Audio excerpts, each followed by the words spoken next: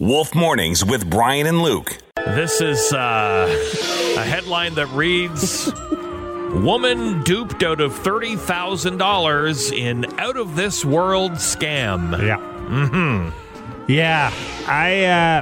I'm like, when I saw the headline, I'm like, there's no way. Or there has to be some catch. Like, it couldn't have just been... Oh, there's a way. Well, yeah. Apparently. She's from Japan. She's 65 years old. And she said she fell in love with a man online who tricked her into sending him the equivalent of $30,000 so that he could return to Earth. From space, the International Space Station. My God, how dumb are people? Well, yeah. I mean, he wooed her.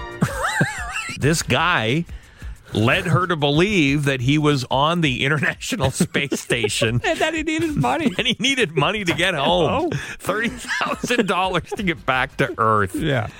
And then they'd occasionally fall out of communication. Mm-hmm. But according to him, that was because it was hard to get cell phone signal.